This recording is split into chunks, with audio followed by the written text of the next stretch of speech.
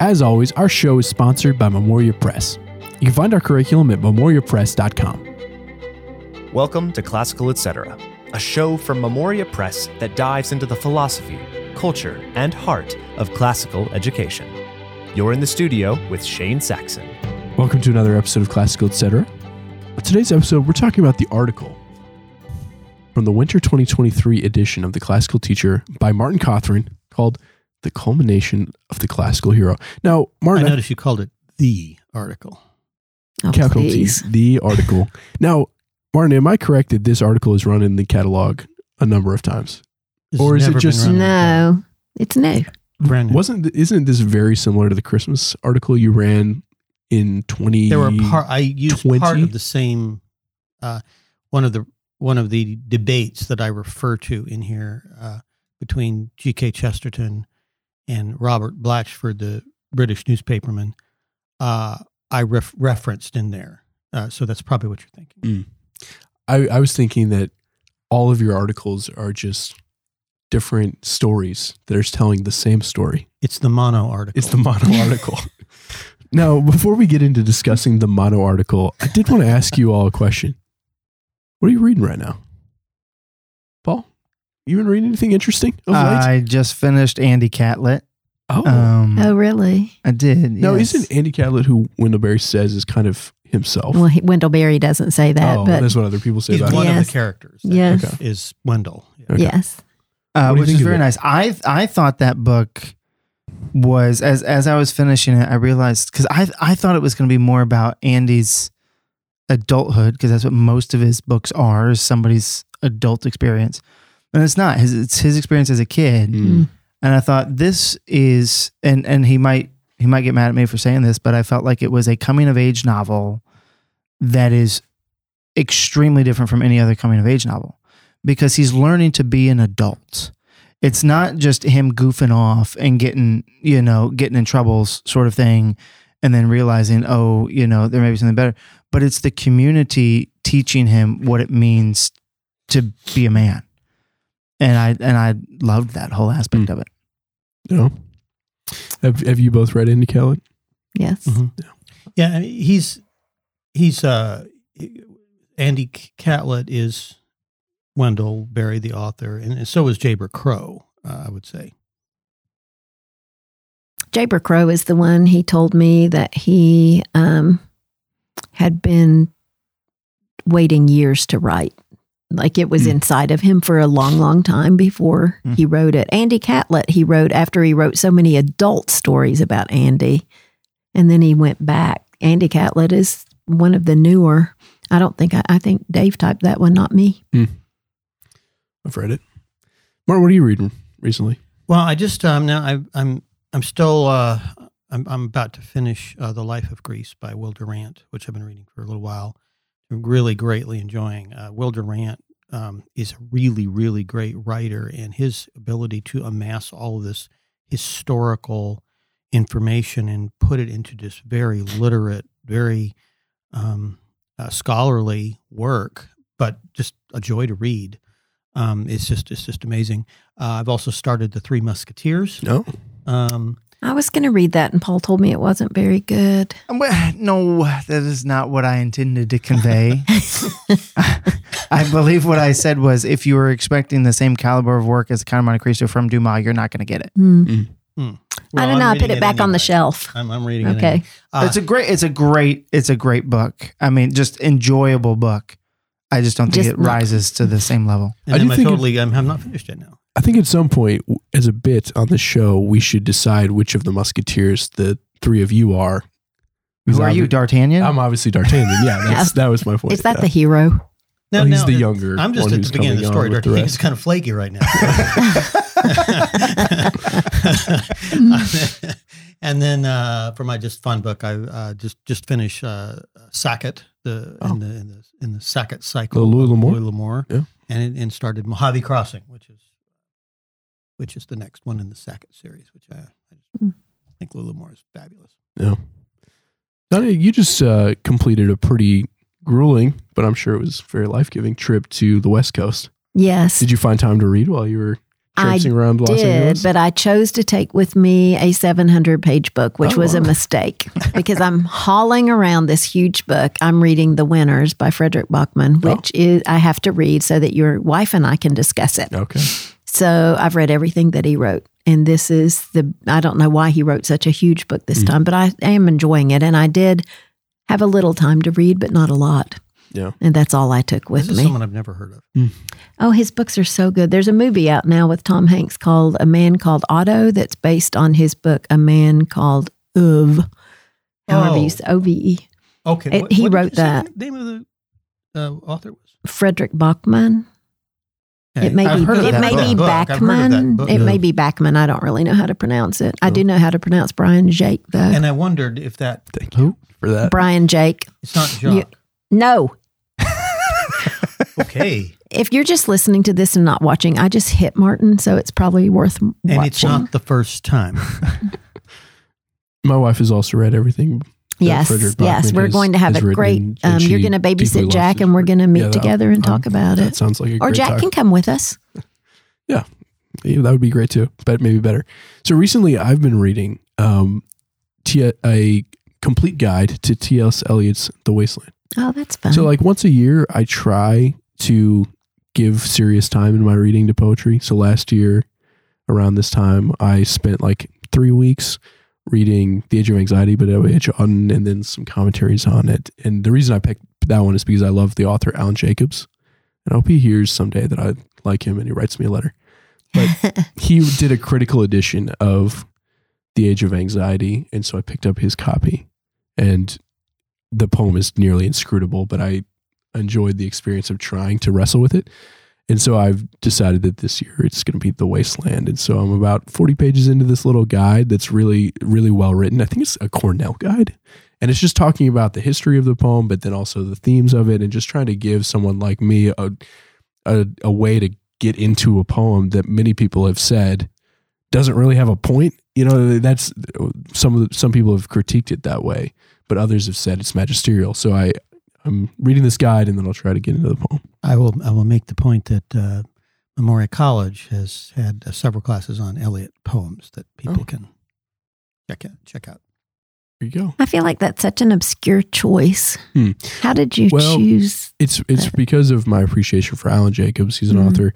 His scholarship has been in Lewis, Eliot, and Auden, and they're all kind of. And so, in his book, The Pleasures of Reading: The Age of Distraction, he argues that you should try to read upstream and downstream from authors, and I've kind of done that with him. So he wrote about Lewis and Auden and Eliot, and so I've kind of gone back to them because I enjoyed him so much. But he didn't write the guide that you're using. Not this one for Eliot. I see. That's right. But he's the one that pointed Kind you of in that inspired me direction. to go that direction. Yeah. Yeah.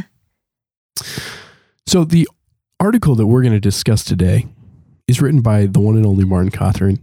And Martin, I want to ask you, what caused you or what inspired you to write this particular article? Were you wrestling with some of the kind of apologetic questions that are in the back end, or is this just an idea that you love? What caused you to put pen to paper with this one?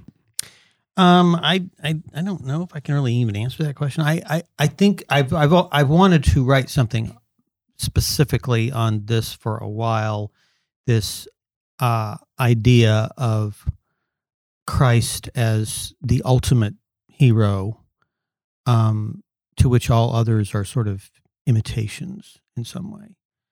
And, I mentioned in here Joseph Campbell's idea of the monomyth and how that's been used to subordinate Christ as just another hero that is part of this drama of the monomyth.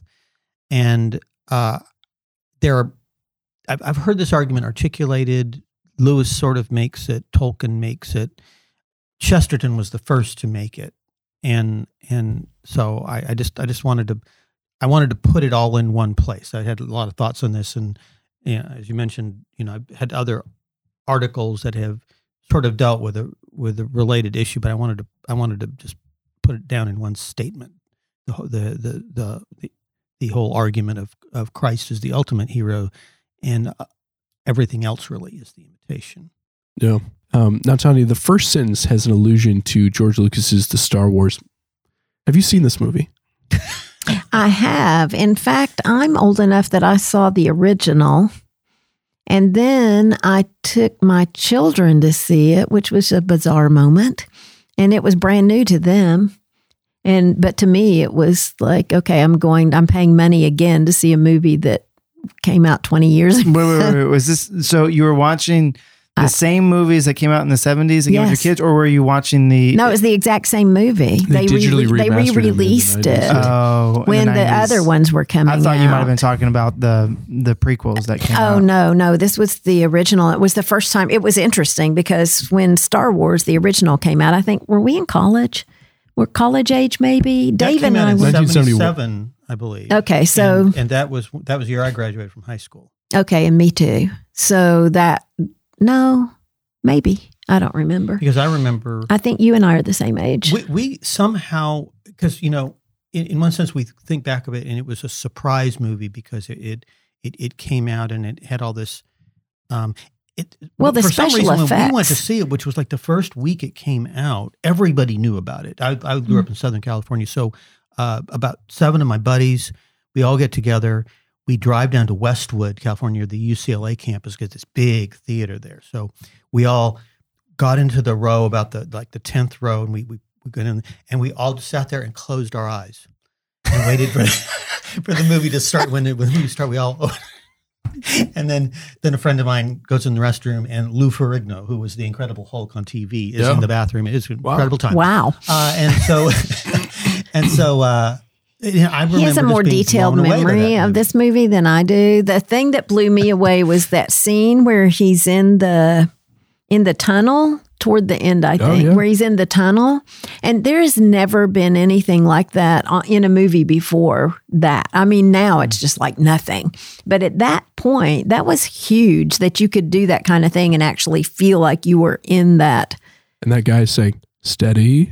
You have to be old to really appreciate what because now all that special effects stuff it's just every day. It's just everyday stuff. Now, Paul, when you saw Star Wars: A New Hope, were you unimpressed because it's too derivative from Akira Kurosawa's Hidden Fortress that it was based on? I actually, since you're asking my impression, well, my mother was not big on letting us watch television. And I remember always I would end up at a friend's house and I would catch 5 minutes of Star Wars. I thought it was the dumbest thing ever. And I would have probably followed in Tanya's footsteps, except I had a buddy who was like, okay, we need to fix you. And he invited me over to sleep at his house that one night. And in one night we watched the 3 original episodes. And he explained it all to me, and I was like, "Oh, this is fascinating. This is wonderful." I at that age, I wasn't putting anything together. But by the time The Phantom Menace came out, I remember going and watching that in theaters, and that's where all of this, the sort of the classical storyline became very apparent to me. Because as a kid, I mean, I'm not thinking you're not thinking about who Darth Vader is, right? But then when you see the conversation of Obi-Wan and Qui-Gon Jinn with Anakin's mother, and she's like, I just got pregnant. It wasn't a thing, And then you're like, oh, this sounds very much like what I know from the Bible.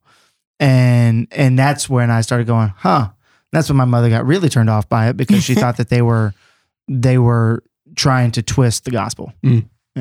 Yeah. So I think that's why I ask you about Star Wars, is because I want to hear, Martin, you as well connect why that opening illustration was helpful for clarifying your point. But before we do that, let's take a quick break. Do you need to customize your curriculum for the year, but don't want to juggle all the separate lesson plans? Memoria Press has you covered. Introducing the digital Customized Curriculum Manual. Like our standard printed curriculum manuals that you know and love, the digital Customized Curriculum Manual contains all the same comprehensive teaching guidelines, complete lesson plans, and appendix materials, but tailored to the needs of your students, and for the same price.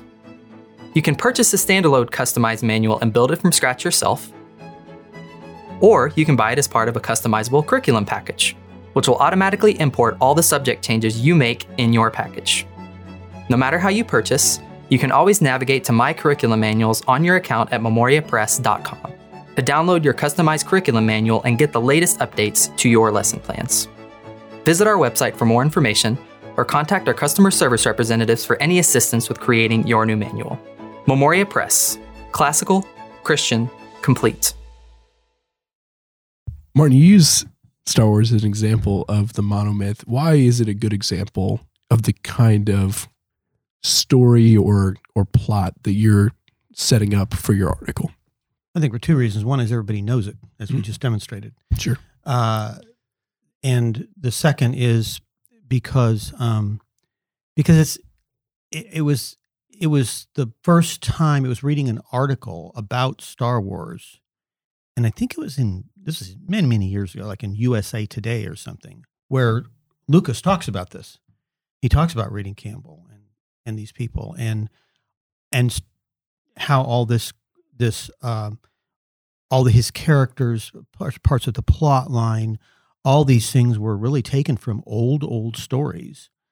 And it just, I was really fascinated by the whole concept of the fact that modern stories could just be pieces and parts reassembled from older stories, that it's all there. That idea just fascinates me. Johnny, when it comes to the monomyth, what Martin is talking about, could you kind of describe that in layman's terms, perhaps? What does Martin mean by this hero's journey, the story that Joseph Campbell talked about? Well, I only know that based on reading Martin's article. That's all you need to know. I've never heard of monomyth before. Had you heard of it before? I hadn't heard of that expression, but it makes... It does make sense, sense. that everything Did he came invent from... did you invent that? You didn't, did you? Did Joseph Campbell? I'll go ahead and take credit for it. Did Joseph Campbell use that term? Yeah. Monomyth? No, yeah. Well, Well, then please don't take credit for it.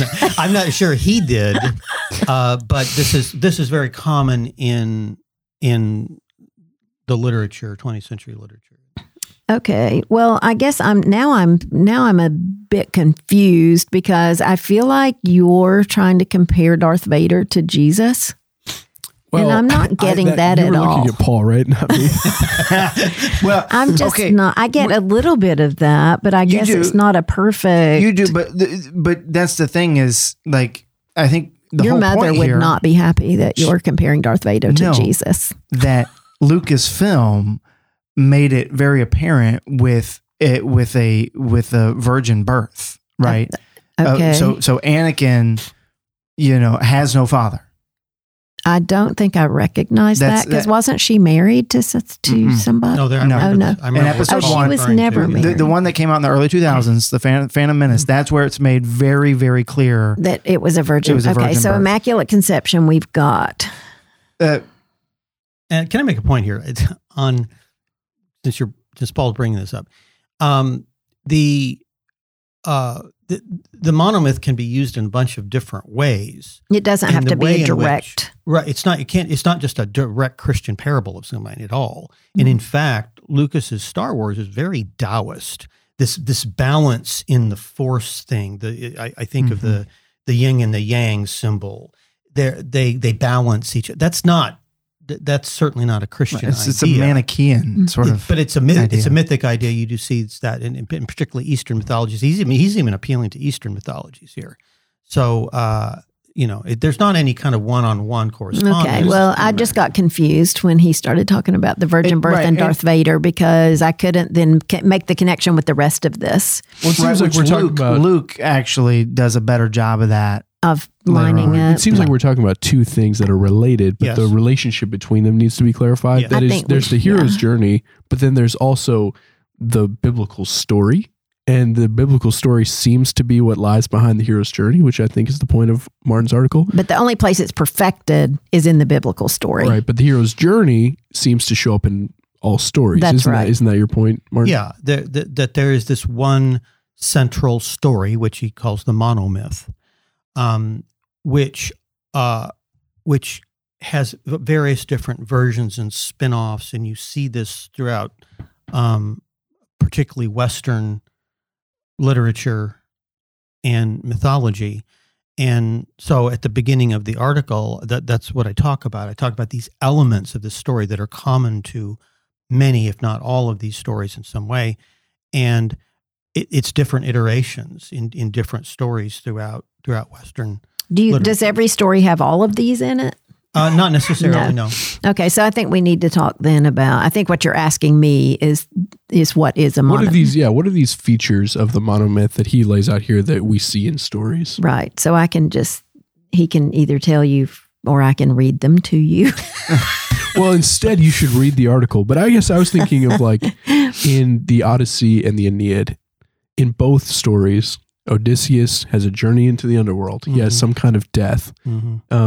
Aeneas, he goes into the underworld. If you watch John Christensen's video he did on epics, he talks about this Anabasis, this going down that all heroes go in. And then also in both stories, they get well, not in both of those stories. In the Iliad and the Aeneid, in the Iliad, they take a shield, and then the shield of Achilles. And then in the Aeneid, Aeneas takes a shield. These are tokens that they are given, and he didn't mention that here in his article, but many people, when they're describing the hero's journey, he talks about tokens in point 2. Yeah, okay. but mostly paternity. And Achilles also is a hero that has a god for a father. Yeah, yeah, very very common. Yeah.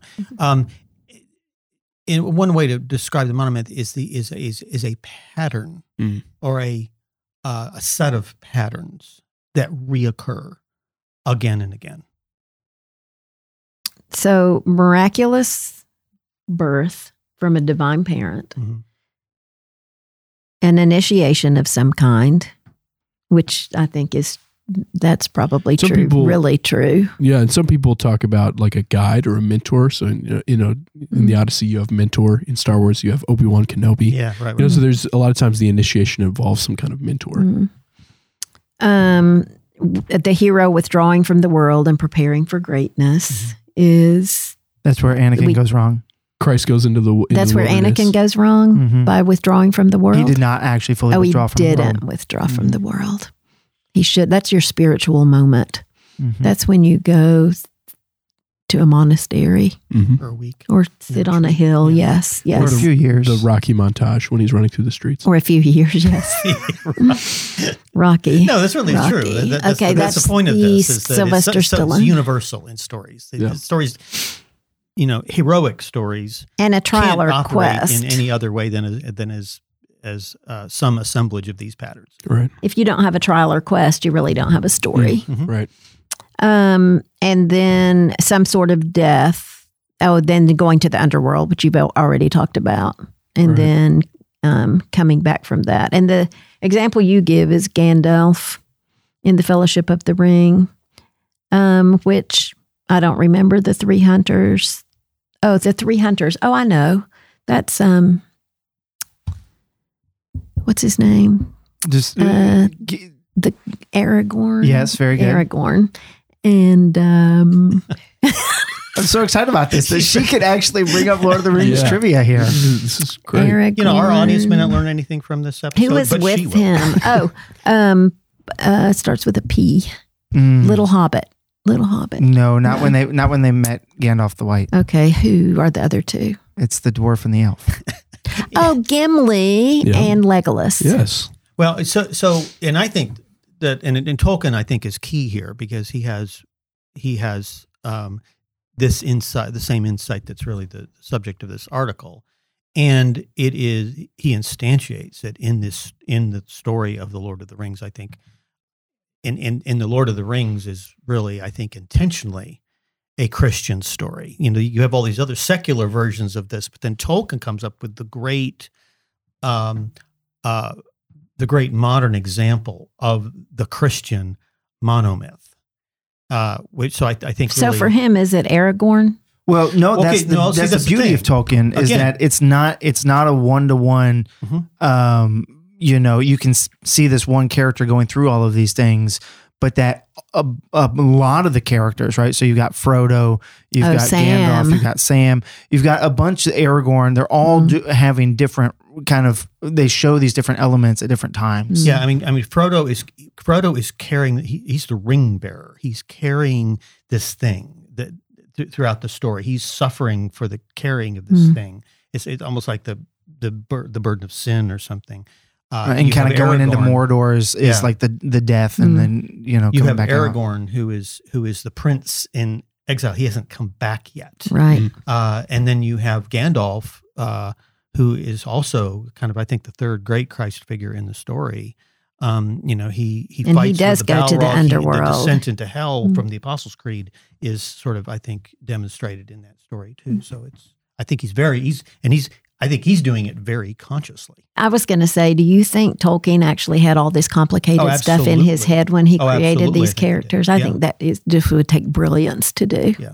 I think one of the marks of a great skilled storyteller is the ways that they can weave the hero's journey into their story without it being a one-for-one. Mm-hmm. It's not a formula. It's just these Right. are how you tell great stories, is weaving it in. Mm-hmm. Yeah. So, Martin, you move from kind of describing what the monomyth is to then relating it to Christianity specifically and a particular objection to Christianity. The objection is that Christianity, it so resembles all of these other ancient religions and mythologies that it must be just one other ancient mythology or religion. But you say that actually the resemblance is part of what helps us to know that it's actually true. Could you tease that out? Well, yeah. So the argument of this article is that Christianity is the central pattern, and all these other things are rearrangements of the pattern or taking parts of it, and this sort of thing. And what's interesting to me about Chesterton here, who I bring in, who was so influential on Tolkien and Lewis, and I think he may be where Tolkien got his understanding of this, because I don't see any other writer making this observation because what Tolkien does is he takes that argument that we've got all these things that we've talked about, all these patterns and parts of patterns that we see through all these stories. And so what Joseph Campbell believed, what a lot of these people who study myth have long believed, is that Christianity is just another monomyth, another and one example reason of the monomyth. is because some of these other stories come before Christianity.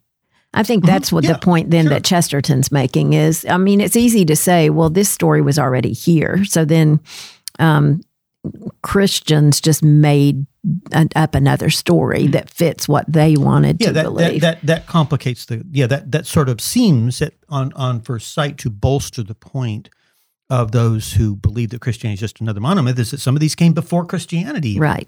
So the fact that you have these stories that are not only historically universal, they occur in before and after the Christian story, and you have them appearing in cultures all over the world that never had any contact with each other.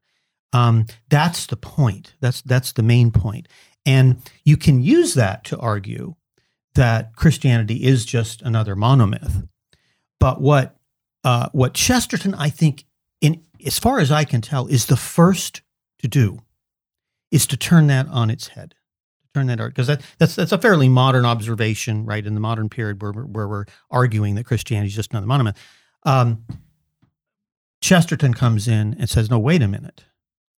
Wouldn't it make more sense if you looked at these things to say that Christianity is not another instantiation of the monomyth, but that all of these other stories, that Christianity is itself the central monomyth, and that if that had really happened, if the gospel story had really happened, if the even including the whole Old Testament, New Testament, if all that had really happened, then wouldn't we expect all of these imitations of it? If it was the thing toward which all things were going, that there was going to be born a God in human flesh, wouldn't you expect that you would see this in other stories as men thought deeply about history? That it would be just part of our imagination anyway. That we're born into the world with this built into us, with so that when we see it in our lives, it's like, yeah, that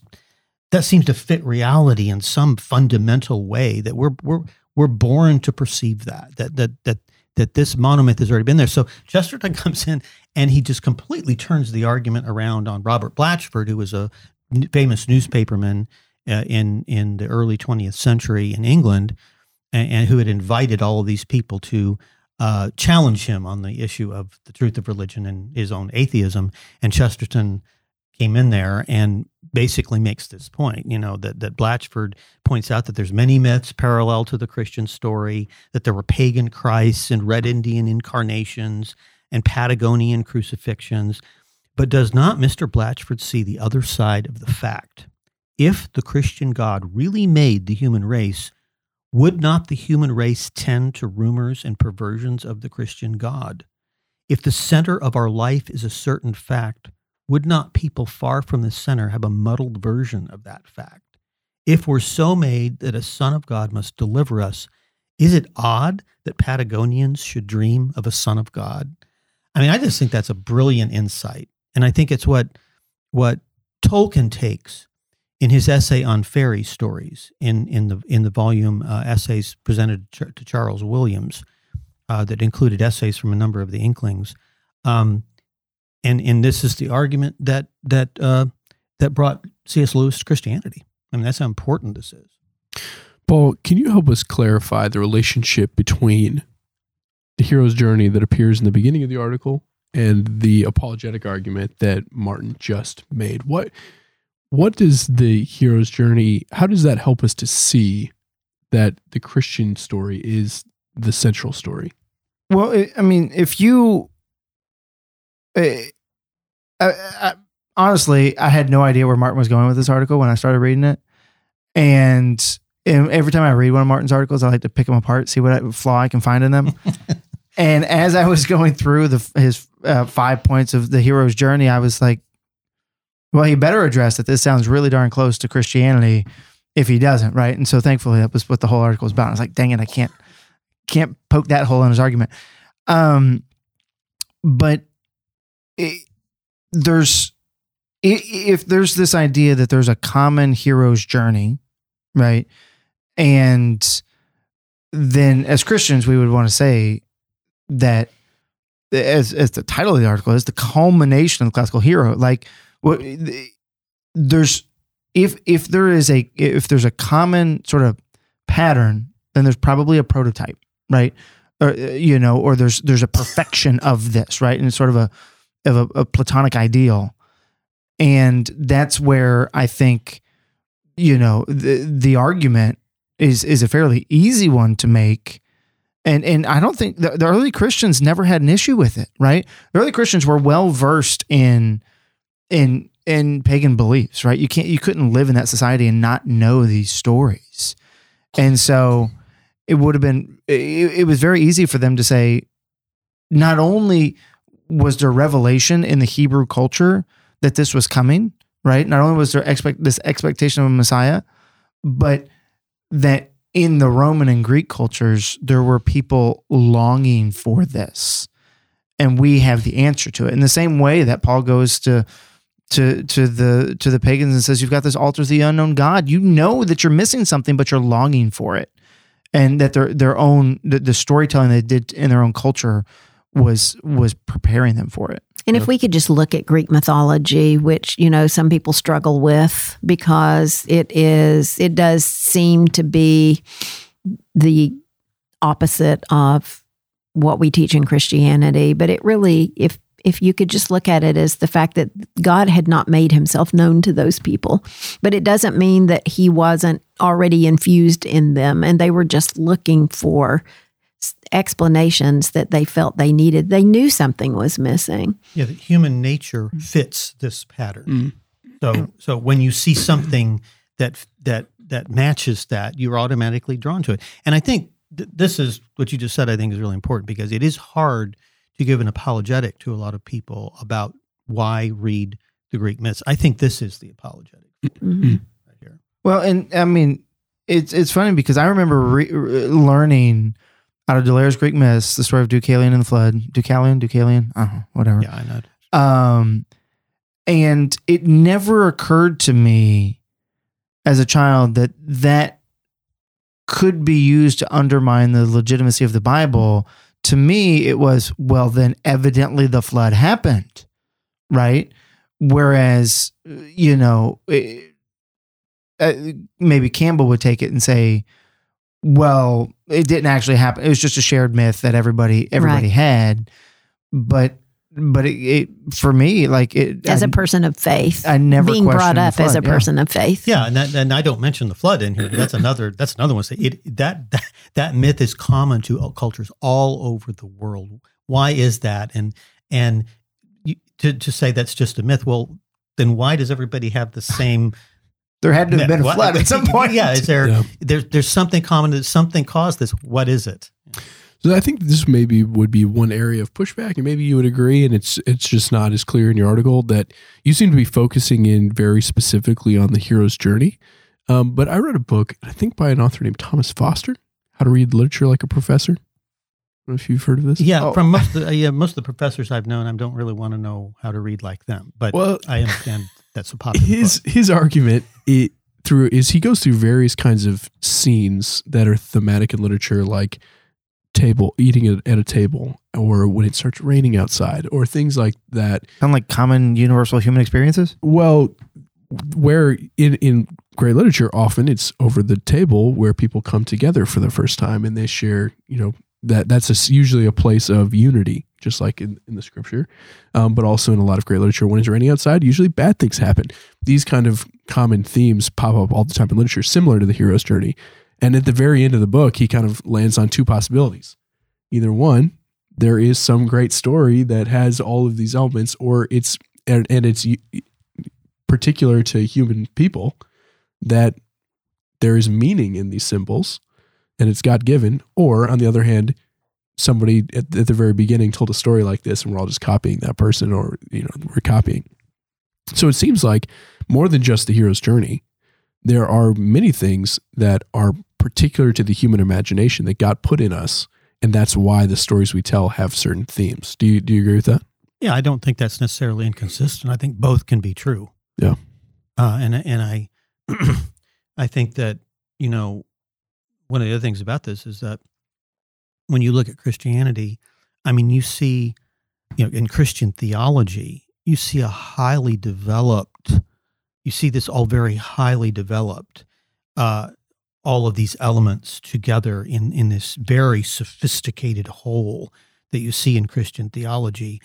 And I think what strengthens Chesterton's argument is, and what makes it not just an alternate theory, is the way he sort of presents it at Blatchford, all these really arguing for it, is that there's no other system of sort of mythical system that matches it in sophistication. I mean, you had all these gods and you had, all of these other elements of this pattern, but never worked together in the way that Christianity has presents itself. So, you end the article on this concept of eucatastrophe. Mhm. Will you explain that word? And it's one of those things. Even reading Tolkien, I don't completely understand, but he says it is the bad ending suddenly turned into the good ending. So I assume what he's referring to here is, and then he refers to the Christian eucatastrophe, which is Christ is crucified. He's executed. Okay, it's over, but it's not over. You then that is the thing that is required to have the greatest thing of all, which is the resurrection. I think that's what he's referring to, the Christian eucatastrophe. He's saying that thing of having a bad ending and then having some good come out of that is common in these stories. But the Christian eucatastrophe is the crucifixion and the resurrection, the good thing coming out of what appeared to be the defeat, the victory coming out of the defeat. Paul, any other insights on eucatastrophe? How does that word land in you, and what do you think of that concept? Well, what I was thinking of is actually the fall in Genesis, and in the Catholic liturgy at Easter Vigil, there's the name's escaping me right now, but basically a song that's chanted or said or something that says, "Oh, happy fall that won for us so great a Savior."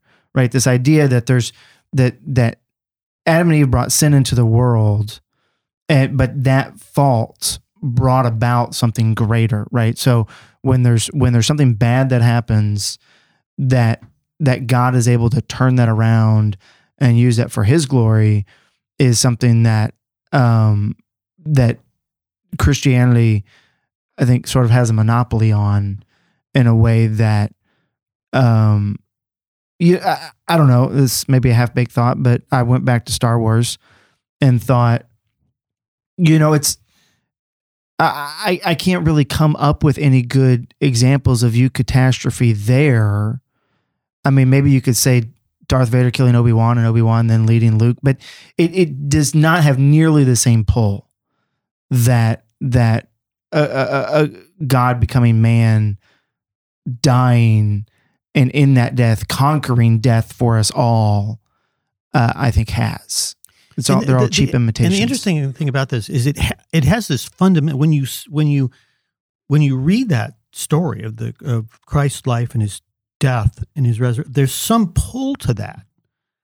It's something that does match something inside of us, and yet we never could have made it up.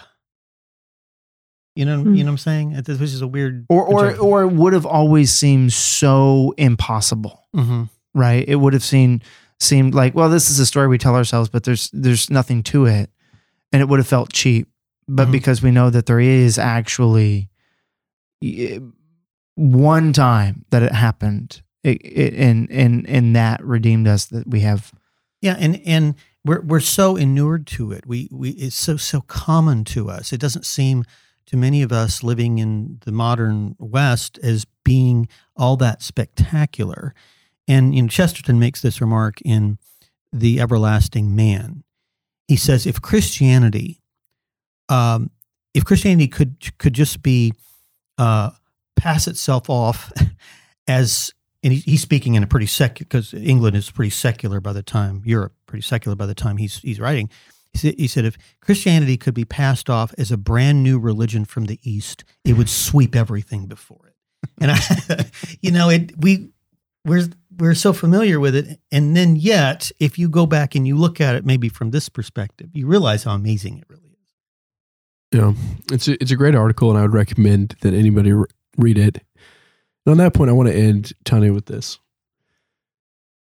Have you realized how Martin weaponizes his lack of memory, in that if he made up the term monomyth, we obviously would have thrown it out right away. But because we don't know if it's from someone legitimate or not, it's in the article. So he's kind of weaponized his... Well, the whole thing is weaponized. I mean, you asked him at the very beginning why he wrote this article. Well, he's the editor of The Classical Teacher, and he decided that we needed to do... Put one of his articles in? Well, no, he always decides that. He decided that we needed to do one on heroes. And so then he immediately says, oh, I have an article on that. It's all our themes are whatever's on Martin Cothran's mind. Sure. That's where this comes from. Whatever's on his mind, whatever he wants to write about, that becomes the theme of the catalog. And then we have to build everything else around it. So basically... I'll have to say that's very well stated. Yes, thank you. Well, it was a good theme. It was a good discussion. Thank you, guys. We'll see you next time. Thank you so much for listening to this episode of Classical Etc. You can find us on Spotify, Apple Music, or wherever else you get your podcasts. If you liked this episode, consider leaving us a positive review and sharing it with a friend. A huge thank you to the Memoria Press Podcast Network for hosting our show. Be sure to check out all the great podcasts there. As always, I'm Shane Saxon. Thanks for listening, and I'll see you next time.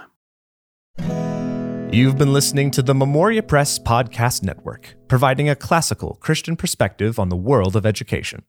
To learn more about Memoria Press, visit us at memoriapress.com.